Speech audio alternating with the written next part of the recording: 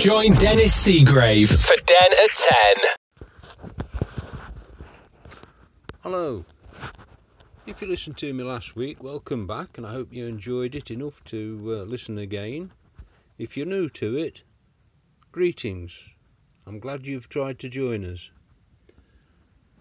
All I do in this is just ramble on about the things that cross my mind or things that have happened during the week, and somewhere along the way I'll link it to things that have happened in the past that I hope you find interesting or amusing. As I said last week, the catchphrase is "I don't know yet" for these, because when my son asks me what I'm going to do, I say I don't know yet. And even now I'm thinking about what I'm going to talk about or talk to you. But just saying that and saying when my son phoned me, I have problems with my son and daughter. I mean, they're both in their 30s now, and they answer me back quite frequently or have some sarcastic dig at me. But the latest complaint is that I don't answer my mobile phone. I don't have it switched on enough. One of them the other day said, "I tried phoning you, you didn't answer." "Yeah. Did you leave a message?" "No." "Well, was it important?" "No." "Well, what are you complaining about then?"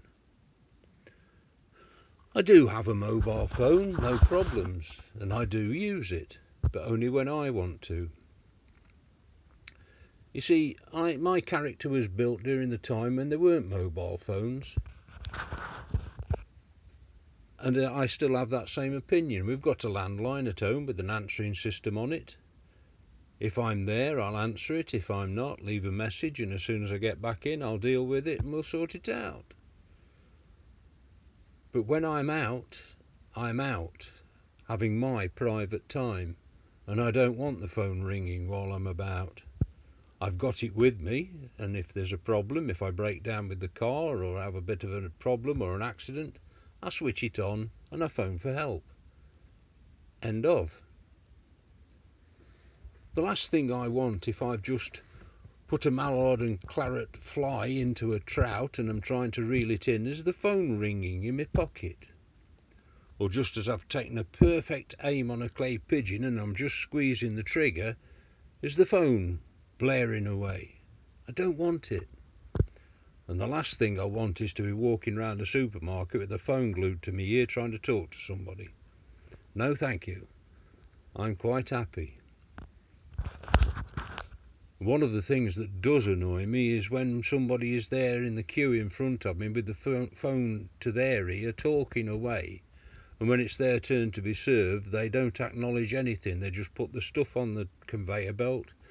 The assistant prices it all up, puts it in a bag for them, they pay and walk out. There's no acknowledgement to the assistant, there's no thank you, there's no please. I find this, in my old-fashioned way, very offensive and very rude. The least they can do is show a bit of courtesy and put the phone down while they're being served. But that's me, and I suppose a sign of my age and generation. I'm not decrying mobile phones. They're a great thing. They're a brilliant invention, and they save a lot of problems. I use mine. I'll look up stuff on the internet, or I'll check my emails to save me just going upstairs and switching on the computer upstairs. Or if we're out and about in the caravan, it's my means of communicating and keeping in touch with people, or keeping in touch with things that are coming through. People as well use the cameras on the phones quite frequently. 3 years ago for Christmas, Elaine bought me a fairly sophisticated through the lens camera. It's a digital one, brilliant, and I use it a lot. I don't spend hours refocusing, resetting the aperture and everything else. I'm fairly quick and easy with the shots. If it's something that I need to do really, really well, I will spend more time refining the focus and everything. But that's how I do them, and I like them. I like the quality and the way the camera works. That's how I've always done them. I've had cameras all my life. That isn't to say I don't use the one on the phone. If I'm caught out somewhere by accident and I haven't got my normal camera with me, I'll take the one out and use the one on the phone. Does the job. Can't complain. I'm not averse to the technology. I mean, when I was still working, I was systems manager for the telephone system where I was working. That was all fully digital. I was in charge of something like 500 extensions. I know how to wire them in, connect them all up. I knew how to program the system. I knew how, if somebody wanted special features on their phone, I could program it all in through the computer switchboard that worked it all.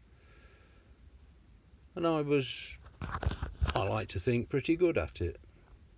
I'd followed all the technology that brought it all in. I was also in charge of the mobile phones that we had in the authority in those days, and even the pager systems.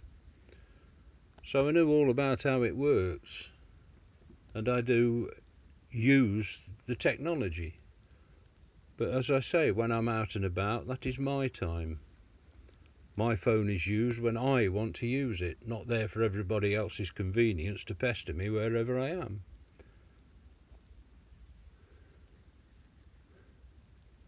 But then that's me. I come from that era. I come from an era where, in the early 70s, I was working at a local authority where they were just bringing in two-way radios. They decided they'd really upgrade themselves and put a two-way radio system in all the vehicles. The main control for it was in the office next to mine. The lady that was in the how can we put it, the person who sent the messages out from the central place was in the office next to me. She got this fancy stick microphone in the middle of her desk and a little button she pressed when she wanted to get through to anybody. "This is town base to town 11. Do come in, please. Over." Well, the idea of this soon got about, and people started coming in to the office next door to mine just to see how it all worked. And yes, it was going well, things were happening, but the curiosity got bigger and bigger. Everybody was trying to talk to their mates in a lorry somewhere, or they were coming in and doing impersonations of the Dam Busters talking over the radio, or whistling the theme to Z-Cars, which at that time was a police series on the television that showed in great detail the workings of the use of radios between headquarters and the police cars. The old call sign of BD to Z Victor 1 was frequently used, and that's how it was being used by the comedians in the offices. But it soon settled down and everything was running smoothly. That is to say, people were using the radios. I remember I was down in our main vehicle depot one day, and the depot manager wanted to get hold of one of the drivers. So he got hold of his radio and he said, this is town 7 to town 11. Come in, please." Nothing. "Town 11 to town 7. Come in, please." "Town 7 to town 11. Come in, please." Nothing. Right. By this time the manager was getting a bit irate with it all. I says, "Don't worry," I says, he'll be telling you he's in a blind spot down Western Road or something when he comes in. "No, he's not supposed to be up there. I know where he's supposed to be. I'll get him. Town 7 to town 11. Come in." Nothing. "This is town 7. Town 7. That's dead at the depot. Talking to town 11. Bill Medders. Will you come in?" Nothing. "This is Ted. Come in, Bill Medders. Now." Nothing. He says, "I'll have him when he comes in." He says, "This is ridiculous. These are supposed to save time, get stuff done." I stood there and I was looking out the window and I says, well, you'll be able to tell him. So what do you mean? I said, well, you'll soon tell him, a couple of minutes. He says, why? I said, well, he's just coming through yard gates in his lorry. I says, you what? I says, he's just coming in through town gates in his lorry. Well, he come whistling up the yard, screeched to a halt and ran in. And he says, yeah, I've come in, what do you want? Well, I can't tell you exactly how Ted explained it to him, what he'd done wrong. But the gist of it was that the whole idea of a radio was for him to answer on the radio and not have to drive his lorry round the town to come in.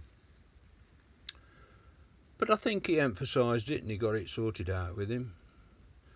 I think he explained it well, to be honest. But that was how things happened at that depot. We'd got some crazy... How they passed the driving test, I don't know. I was there one morning and Cyril Baker come in his 5-ton tripper. Hey, oh, you all right? Yeah. He says, is there a mechanic about? I says, well, there's about to be one in the yard somewhere. He says, I need one. I said, well, there should be one somewhere. I'll go up to the shed and have a look, see if there's one in there. Anyway, I found Carl, one of the mechanics, and I said, can you come down with me? I says, so Baker's in the yard with his tipper. He wants you for something. Well, we walked down and Carl says, hey, so what's up? I says, brakes ain't working very well on lorry. I says, not working well at all. I says, oh, right. I says, when did you first notice that then? He says, oh, it's been playing up since I took it out this morning, having a job to stop. I says, well, what about your brake warning light? He says, oh, that's working champion, pal, it's been on all day. And these are the people I used to work with or associate with. I think I've done well to get where I am, in one piece. But these are things that happen to you, things that you realise that we're trying to get new technology, new ideas and trying to progress. And some things do work well.